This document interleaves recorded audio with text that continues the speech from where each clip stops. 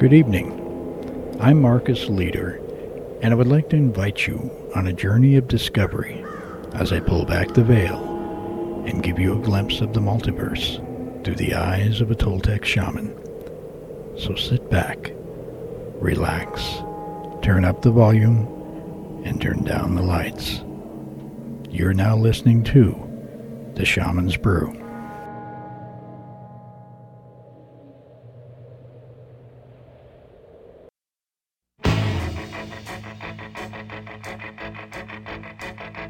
It's astounding. Time is fleeting. Madness takes its toll. But listen closely. Not for very much longer. I've got to keep control. I remember doing the time warp, drinking those moments when the blackness would hit me and the void would be calling. Let's do the time warp again. Let's do the time warp again. It's just a jump to the left. And then a stretch in the right. With your hands on your hips. You bring your knees in tight. There is the velvet crust. It really does you insane. Let's do the time warp again. Let's do the time warp again. It's so dreamy. Oh, fantasy free me. So you can't see me. No, not at all. In another dimension, with voyeuristic intention. Well secluded, I see all. With a bit of a mind flip. You're into the time slip. And nothing can ever be the same. You're spaced out on sensation. Like you're under sedation. Let's do the time warp again. Let's do the time warp again. Well, I was walking down the street just a having a thing when a snake of a guy gave me an evil wing. He shook me up, he took me by surprise. He had a pickup truck and the devil's eyes. He stared at me and I felt a change. Time and nothing ever would again. Let's do the time warp again. Let's do the time warp again. It's just a jump to the left. And then a stretch in the right. With your hands on your hips. You bring your knees in tight. There is a velvet crust. It really does you insane. Let's do the time warp again. Let's do the time warp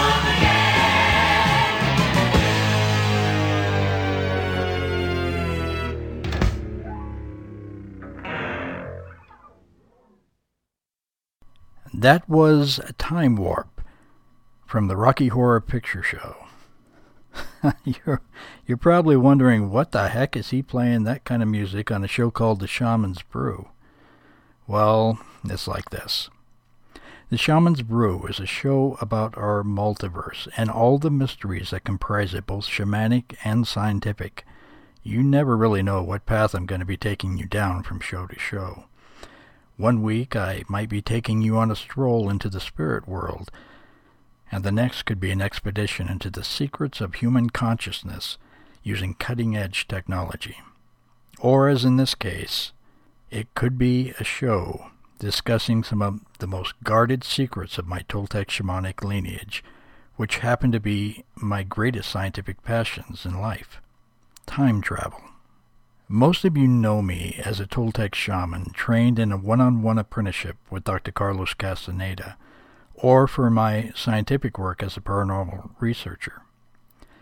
You may also be familiar with the technology I've developed for paranormal research, such as my transdimensional transceiver, which uses lasers and high-energy fields to open up communication portals through the veil. My paramagnetic resonance meter that measures actual residual hauntings and attachments in places and objects, as well as my subtle energy microphones and a variety of other spiritual beacons, such as the dark light and the transdimensional acoustic wave. For those of you interested, by the way, I will be going with the Night Watchers this April to the Stanley Hotel in Estes, Colorado, and I will be bringing some of this equipment with me, so if you'd like to see it in action, be sure to sign up before the event is sold out. What most of you do not know is that my greatest passion of all is the exploration of time and its illusions of linearity, as well as the possibility of time travel, which just happens to be the topic of the show tonight, hence the opening song. I tried to keep the music in my shows in a relative conformity with the topics, so be prepared to hear more time tunes. Before we start this show, I would like to dedicate this show to a very close friend of mine, Sue Slabe, also known as Starchild on my top MySpace friends list. Sue not only shares my interest in time, but has sparked my imagination at just the right moments and is personally responsible for my discovery of a key factor in unraveling the possibility of time travel as a result of a gift that she sent to me. She's not even aware of this. She's hearing it for the first time herself right now. I will explain about this gift a little later in the show in my News from the Lab section, right after we hear from Dr. Michio Kaku, the greatest mind in hyperdimensional physics today. For now, thank you, Sue. You have been a treasured friend and a great inspiration. Now, buckle your seatbelts. You're going on a journey through the looking glass as I introduce you to a basic understanding of time through the eyes of a Toltec shaman. Through the eyes of a Toltec shaman, time is and is not. Shaman refer to the physical world as a tonal, which contains everything known and knowable. In the tonal, events occur on a linear path, and the relationship between events is measured by a set frequency known as time. Most of humanity perceives time as a straight line, a set of tracks that carry the physical world on a journey to infinity. But to the Toltec shaman, time is an ever-expanding sphere growing at the set frequency of time. On the surface of this chronosphere is all the components and events of the tonal, or physical universe. Outside this chronosphere of expanding time is a place of timelessness, known to the Toltec shaman as the Nawal. It is a place and condition that cannot be described with words. It can only be known through direct experience. When an experienced shaman crosses into the Nawal, they find a place of chaos filled with an unknowable primal force that is the source for all things in the tonal. From the viewpoint of the Nawal, the shaman can look back at the tonal as it rides the surface of the sphere of time and see that it is not at all linear. Time from that perspective is omnidirectional, which means that time flows in all directions at once, which includes our limiting perceptions of past, present, and future. The implications of this model of time indicate that everything is connected in the tonal, or physical universe, through the chronosphere of time, and every single event has a non-linear path leading to every object as well as every event. In simpler terms, everything is connected on an energetic level and to every single point in our perception of time, be it past, present, or future. There is a path that can be traveled by physical matter or energy. Traveling on the surface of the chronosphere is not only a real possibility, it is something that our conscious minds do under the right conditions on a daily basis. This model also offers an explanation for precognition and prophetic dreams and visions. Psychics can look into the future by altering their consciousness and projecting it out to a point beyond the tonal and beyond the ever-expanding chronosphere to reveal a view of a possible future event based on the given position of the person or object on the surface of the chronosphere at the time of the vision or reading. In other words, if you want to know if you will come into money in the given future, you would need to project your mind out to the point in the future beyond the present time of the chronosphere's surface and follow the path from past events to the present and out into the future. In reality, you would be looking at the most probable future for that individual based upon past activity and current positioning. If you perceive a vision of money on that path, then it is likely to occur. However, paths can be altered and futures changed by unseen events. This is why many great psychics are often wrong. They were only stating the most probable future. But what about past events on the surface of the tonal? Are the relationships with objects and events set in stone on the chronosphere once they occur? Given that all things connected in both space and time, and that each object and event have an infinite number of possible paths, then it would seem likely that an observer from the outside of the chronosphere could re-enter the chronosphere at any point in time and space, and with the exertion of enough personal power and intent, they should be able to alter or reroute an event path, regardless of when or where it occurred. Yes, we are indeed talking about time travel, with the possibility of altering the past, present, or future. I know this is a subject that takes a lot to wrap your mind around, so I'm going to allow a cerebral cool-down moment while I tell you a story about how this concept was demonstrated to me. On one of my many field trips with my own shamanic mentor, I was taught one of the most amazing principles of my entire apprenticeship, the fluid manipulation of time. Our location on this trip was a northwestern section of the state of Washington at the base of a volcano. The energy of that place was always phenomenal, and at times created a surreal, magical atmosphere. That day was no exception, and what I was about to witness would take me years to fully comprehend. Carlos woke me rather abruptly by crowing like a rooster and saying, "Breakfast is ready," tossing a piece of jerky on my chest. "Rise and shine, you're going to learn about time." I half opened one eye and saw it was still dark outside and turned over and went back to sleep.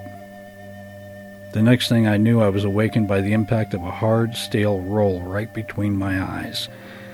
This was immediately followed by the voice of my friend and teacher shouting, "Marcos, get up. Time waits for no one unless you're a shaman."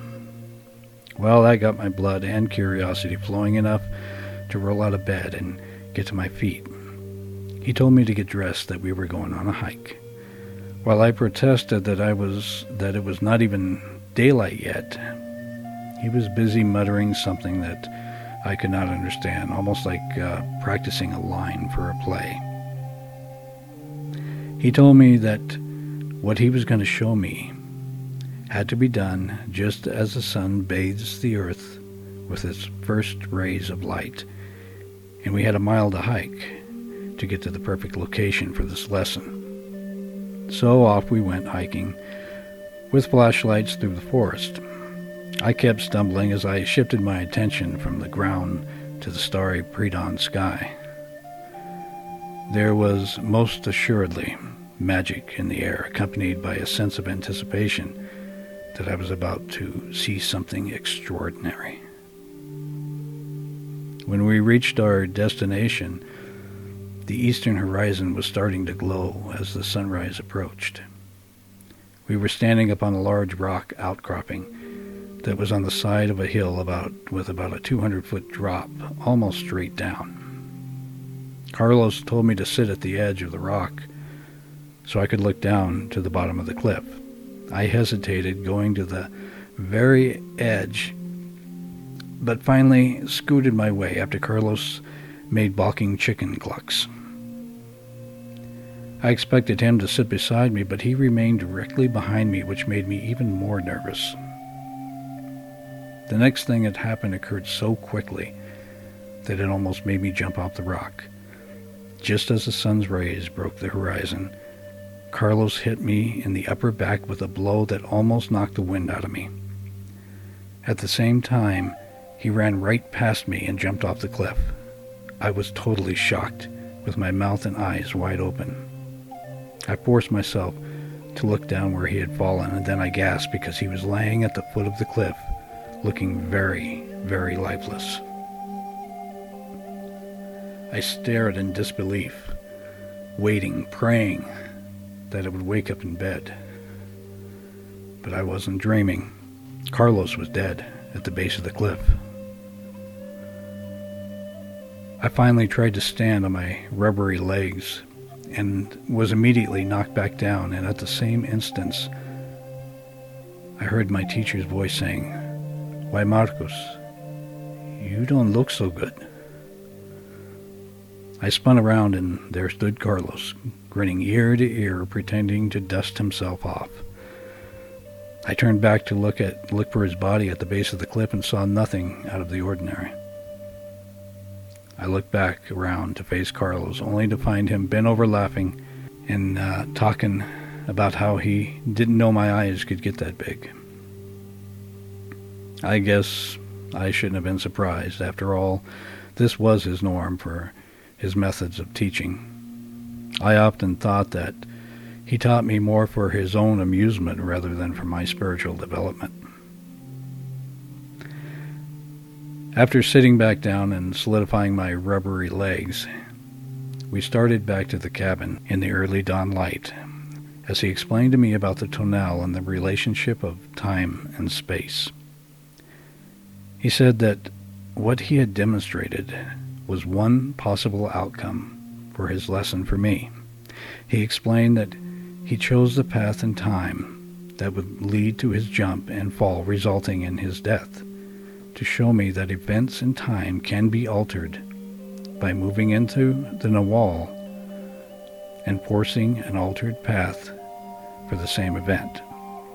A task that required tremendous personal energy, the type that only a skilled shaman can manifest, he added, in a proud manner. He said that to assure I would not jump up and accidentally fall, he shifted my assemblage point just enough to paralyze my legs during the demonstration. This is why my legs felt so rubbery when I did try to stand. Carlos explained to me that when he jumped off the rock's edge, he simultaneously altered his consciousness and moved his perception into the Nawal. From that point, he altered the event by choosing not to jump, and then re-entered the tonal at the point just after the jump. This all made my head spin and gave me a headache. He told me to rest and take a nap when we got back to the cabin. Although I will not give any details, I will say that years later I successfully employed this technique myself to slightly shift an event path. The hardest concept for me to get my mind around regarding this model of time is the proverbial catch-22 syndrome that has haunted theoretical physicists. If a particular event causes you to take action to alter that event, and therefore history, does it cancel out the action that you took to alter the event, which now never happened, that caused you to take the action in the first place? The answer is impossible to find if you subscribe to the current theory of space and time. However, if you take this shamanic perspective and jump outside the playing field, so to speak, and into a neutral territory of the Nawal, then the possibilities become very realistic. So, what does all this mean to us? Well, in reality, not many people are willing to go the distance to learn the mysteries and secrets of the Toltec shamans. It takes years of commitment, and you have to have the right teacher beside you. But with this model, this perspective on reality, many things become clearer, especially for those who seek knowledge of future events. It gives a whole new twist to the ancient art of scrying and illuminates many pathways for psychics questing for visions. There is one other doorway that this principle opens to those who dare to enter. That would be the possibility of what I call time casting. Time casting is a technique I've developed for sending your own personal energy, driven by your intent, to a specific event in time, be it in the past or the future, that will apply an influence with the intention of altering past or future events. Now think about that for a minute. We are talking about changing the past to alter the future to achieve an alternate and hopefully better outcome. However, before you get too excited at what this implies, I should tell you that it takes a lot of practice, and the success rate is directly related to the complexity of the event you are trying to influence. For example, you will find it much easier to influence your own choice on a certain investment, for example, that you may have made in the past, as opposed to preventing someone's death. In the first case, all you have to do is to reach your own mind in the past and plant the suggestion with the force of your intent. When preventing a major event, such as a death, you are dealing with forces and variables that raise the complexity level out of everyone's reach, except possibly for a very, very adept shaman. The ramifications of making major changes must also be considered in this case. It may have been meant for that person to die, and changing it would only mean it would happen later with a different set of circumstances. Sometimes it's very hard to change what fate has laid before us. There also seems to be a check system within the Nawal, possibly governed by a higher self, that prevents any such activity if there are any negative intentions or severe ramifications that would harm others. Not everything is known about this process, and experimentation should be kept on a personal basis involving only yourself, past, present, or future. I will be making this technique available in the near future. It does involve specific meditations that will alter your consciousness, and that will have to be mastered before you can project your intentions from the Nawal. but it is within most people's ability if they truly want to learn the technique. Even if you're not successful at time casting, the meditation tool that takes you to the wall is more than worth the effort. For those of you who may be wondering about the music in the background of this show, it was composed by Coyote Old Man and is from their landscape CDs. Thank you for listening and walking with me on this journey through the corridors of time.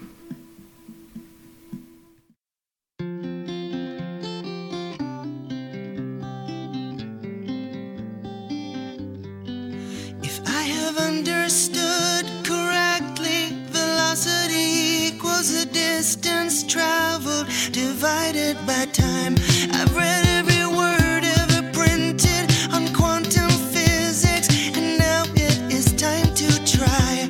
I read your book, I found your notes, I dusted this thing off and turned on the key. The rumbling motors, the buzzing, incredible gadgets, the hissing electricity. And now the moment has come. I'm traveling back in time. They're running down the hall. I've started the countdown. They want me to stop, but I don't think so. I'm ready to go. Let's get the job done. Beyond the paradoxical, all the lights are dazzling. Past the planes and trains and satellite navigation. Past the time I spent today through the nearest wormhole. In a stunning ball of white, the light explodes and lands on you. And you're 5, always running away when I was dying to kiss you. And I don't wanna cry, I don't wanna see where the moving van takes you. So I travel on beyond the stars at 186,000 miles per second. I can fly forward a few years to 1979. I caught a glimpse of the sky. And they're coming down the road. They're coming to get me. I never should have come. I hide the time machine. I'm running down the hall. I think I'm at my old house. Past the place where I grew up, number 9 Lake Road. Past the swimming pool in Maple Park and past Troy Clifford's house. To the Argonaut, to the fish and chip shop. Out the back and down the road and to the place I got beat up.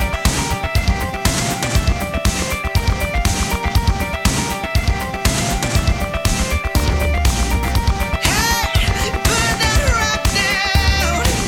Can't you see it's half your size? Hey, it looks familiar. Oh my God, it's me now. Put your shoes on and run away from here. I can't get involved. This is all so weird. I'm meeting myself. This is all so clear.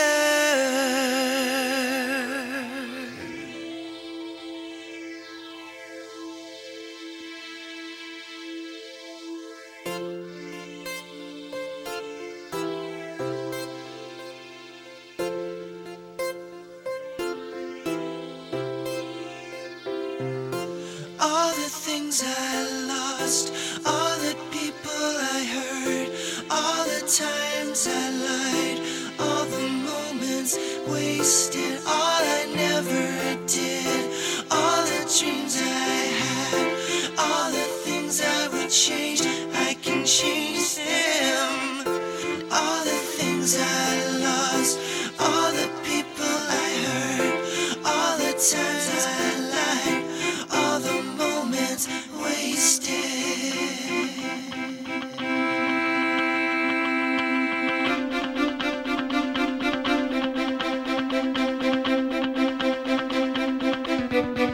I'm gonna make right what I did wrong and change how the future is gone.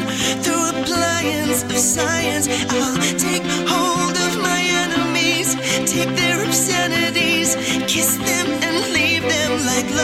others who've gone. I'll call my dad. I'll tell him I miss him and tell my reflection it's not your fault. And now the moment has come. I'm traveling back in time. They're running down the hall. I started the countdown. They want me to stop, but I don't think so. I'm ready to go. Let's get the tractor. Put your shoes on and run away from here. I can't get involved. This is all so weird.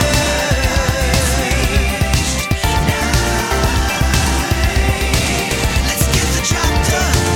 All the things I lost, all the people I hurt, all the times I lied, all the moments waste, all I never did, all the dreams I had, all the things I would change, I can change them. Beyond the paradoxical, all the lights are dazzling, past the blaze of trains and satellite navigation, past the time I spent today, to the nearest wormhole, in a stunning ball of white, the light explodes into another moment.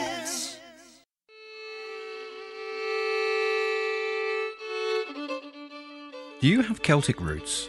Are your ancestors from Ireland or Scotland or Wales? From Cornwall, Brittany, the Isle of Man or Gaul? Do you love stories and tales?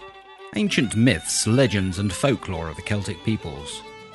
Do you want to hear more about King Arthur, Gwydion, Taliesin, Cuchulainn, wild magic and the realms of the otherworld?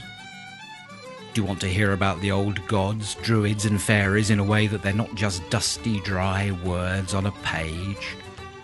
Then you need the Celtic Myth Pod Show, available from CelticMythPodShow.com.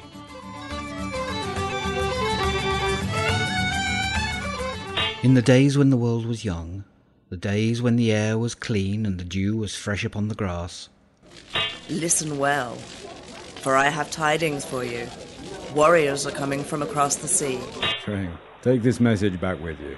Tell the Firbolg they must give my people either battle or live in peace in half of Erin. On my word, I should prefer to give you half of Erin than to face your weapons.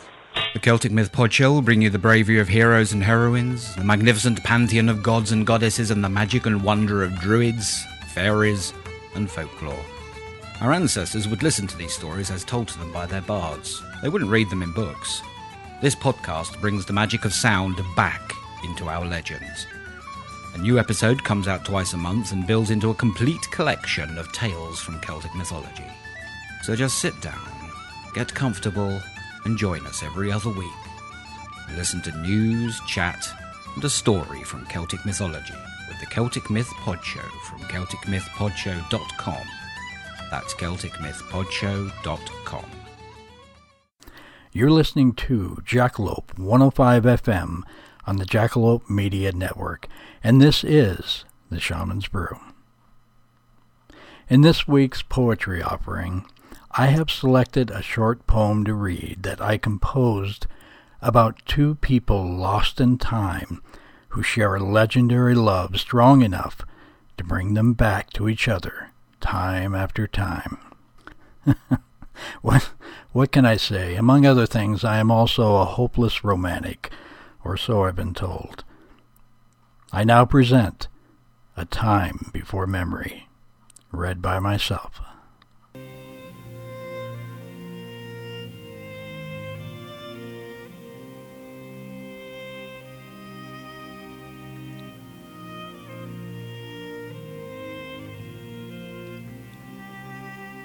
In a memory before time, love filled the air. Its magic engulfed us and chased away care. And when two lovers touched in the moon's full silver light, a legendary passion awakened the night. Two souls wanting, hungering for one, their bodies pulsing with the heat of the sun. Ecstasy, pleasure, love so content. A precious moment in time, a gift heaven sent. Aye, in a memory beyond time, two lovers' hearts threw open the door that would lead them forever to the love they shared before.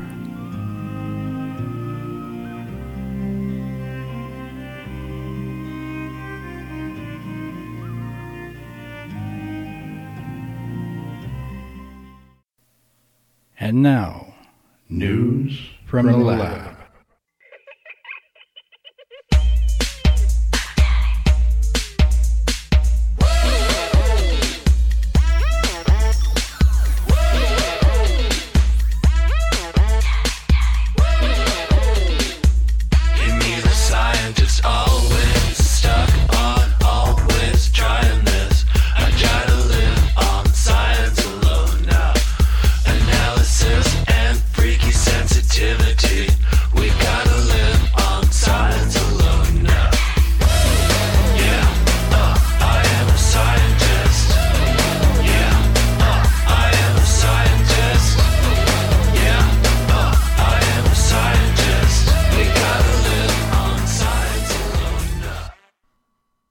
To begin our scientific exploration of time, I would like to introduce you to the greatest mind in theoretical physics today, and one of my personal heroes, Dr. Michio Kaku, who is going to give us a basic understanding of where we are at this moment in our understanding of time and time travel.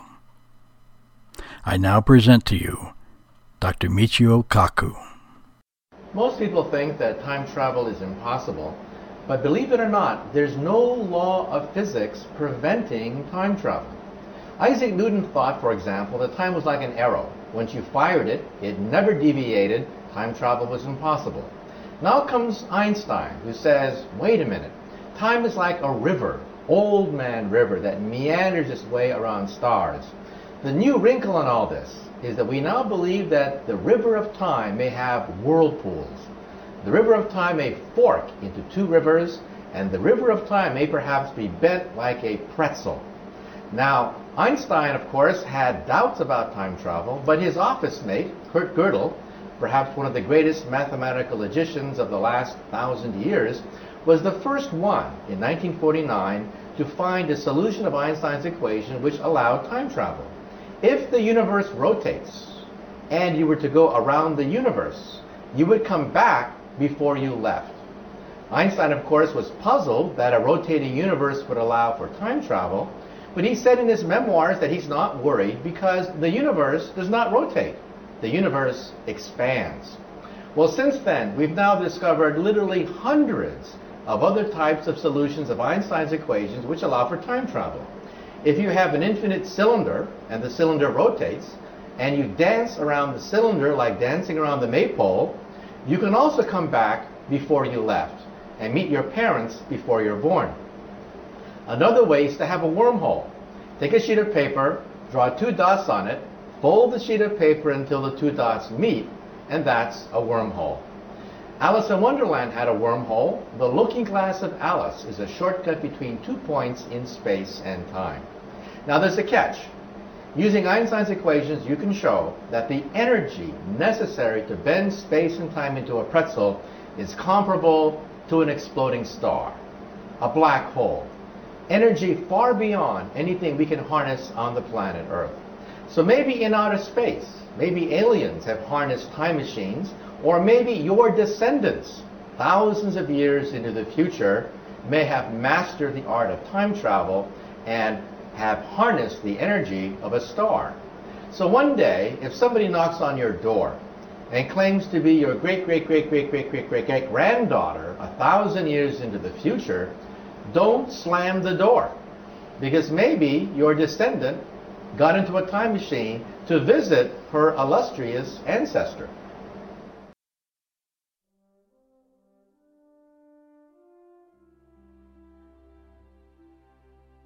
I first became interested in time and time travel as a wee lad about 8 years old when I read H.G. Wells' Time Machine.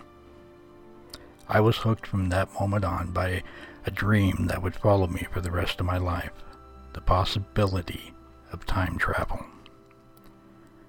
As a kid, I read everything I could find on the topic, including comic books that had anything to do with time travel. My first serious research of the subject from a scientific viewpoint did not occur until I was in high school. Thanks to a caring teacher, Mr. Whitwer, who taught me science from the 6th grade all the way through my senior year, I was given the opportunity to study some of the more advanced theories of the day as he created a special class on atomic and nuclear physics just for me using his college textbooks from Duke University. I had one elective left that year, and I'd already completed every science class offered by the school district, including a college course, Astronomy 101, which I attended during night class at the local community college, which again I owe special thanks to Mr. Whitwer for getting me into that class, since you had to have a high school diploma to enroll, and I was only in 11th grade at the time. Yeah, I was somewhat of a science geek, but I was also a jock, so I guess it all balanced out. So I began a serious study of the more advanced concepts of theoretical physics in my very special but very lonely class. During that same semester, I was also enrolled in advanced biology with a different teacher. He was a good teacher, but he had a real problem thinking outside the box. I, on the other hand, rarely played in the box at all, and in my projects in that class reflected that very fact. We had to create a self-sustaining ecosystem entirely sealed off from the outside world with the exception of sunlight. Well, everyone else in the class built aquariums with plants and algae-eating fish. There was no way I was going to copy what everyone else was doing, so I created a terrarium and seeded it with rapidly growing plants that also seeded very fast, and other grasses before sealing it off. And before I sealed it, I placed 2 mating beetles inside of it named Stanley and Livingston. And I might add that they were very appropriately named. Since about a week into the project, the grasses had grown into a jungle, and Stanley and Livingston disappeared in the dense foliage. For a term project, we had to choose a project using a live mammal, and I got the bright idea to combine my advanced physics class with my advanced biology class, and consequently designed an experiment around a live mouse placed inside a series of electronically spinning electric fields at a very high frequency. In fact, the frequency was so high that the local Marine base 30 miles away was probably picking up the radio waves it must have been emitting. I was able to build this project thanks to my dad, who was an electronic engineer and vice president of an electronic company that built power supplies for NASA's Apollo program. And I got to play with a lot of the rejected components, which is what this was built from. The idea was my first experiment in time manipulation based on Einstein's theory of relativity. I won't go into the details of the project, but in my eyes it was somewhat of a success because the heartbeat of the mouse inside slowed by 10% when the fields were spinning. True, there could have been other variables causing this, but I never took it any further because my biology teacher did not understand the project and gave me an F on it because he said it was not a biology project, which in retrospect I see his point. Training with Dr. Castaneda for 8 years in the secret core teachings of his Toltec shamanic lineage gave me insights and perception abilities, opening up a whole new model of reality and the multiverse in which we lived. When I applied this knowledge to my scientific training in theoretical physicist, an entirely different picture of time and the very structure of the multiverse began to emerge. This is one of the advantages of being a shaman in a scientific setting. I can often see firsthand what theoretical physicists postulate on the chalkboards, or whiteboards as we now call them. As a result of this, I have developed my own theory of time and space, which includes the possibility of time travel. Oddly enough, my perceptions and theories do not contradict the current model described by Dr. Kaku. In fact, the two theories support and complement each other. In my theory and understanding of the nature of time, our multiverse is one of many that came into existence through some sort of energetic disruption and formed a bubble, or perhaps it was part of a larger bubble that split, forming our multiverse as a separate entity. This bubble began to expand due to the nature of a yet undiscovered force that permeates all things, including empty space. According to my theory, our known physical world would exist on the surface of this bubble, and the expansion of our physical universe is what we observe as time. The illusion of linearity, or the appearance that things happen in a sequential line, is perceived by us because we exist on the surface of the bubble and cannot see that time is a product of the multiversal expansion. And what we refer to as past relative to our present time is directly opposite the flow of expansion, or in other words, the past exists inside our multiversal bubble, and our future exists outside the bubble. This future concept is a very difficult one to wrap your head around, so I am not going to explain it in this show, but it does involve other multi-dimensional realities.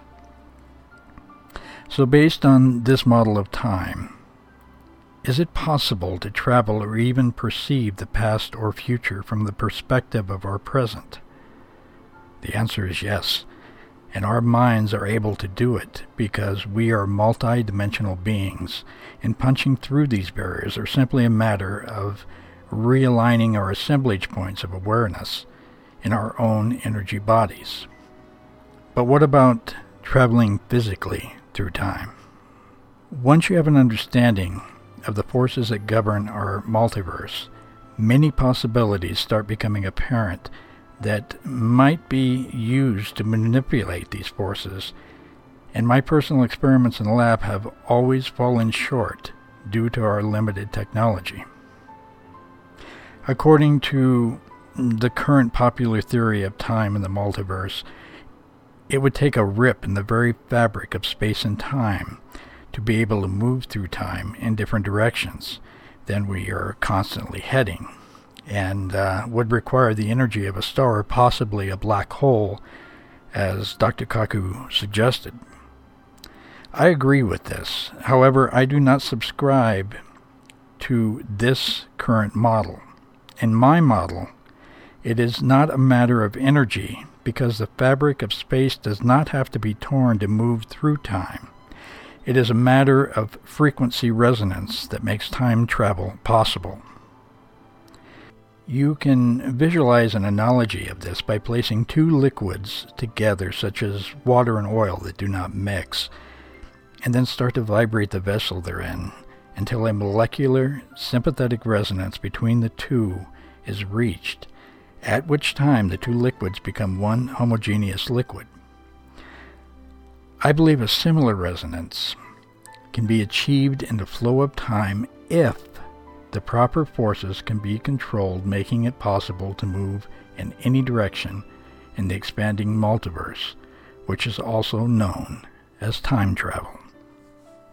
As I stated earlier in the show, the clue to what type of force to resonate and in what pattern was unknowingly handed to me in a gift from my friend Sue.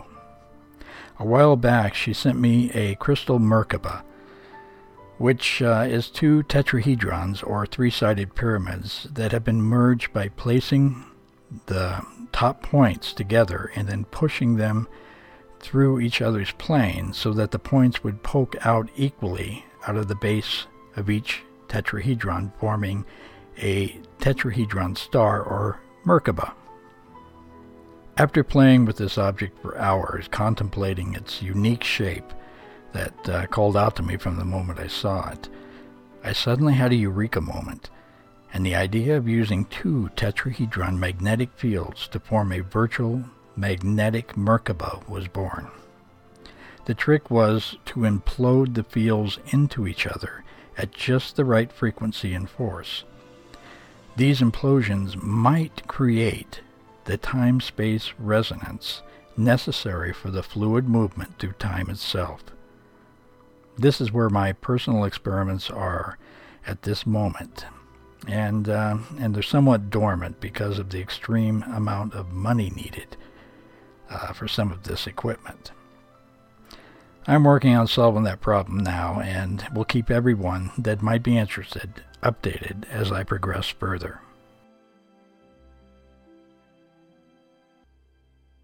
With that, we are just about out of time, no pun intended, for this week's show. If you'd like to learn more about the show or the topics or the music that we play on the show, please check out my website, www.theshamansbrew.com. This is Marcus Leader, and you've been listening to The Shaman's Brew on Jackalope 105 FM on the Jackalope Radio Network. I'm now going to play this show out with my final selection in my theme of time songs, called Time by the Alan Parsons Project. So until next time, have a good evening and thank you for listening.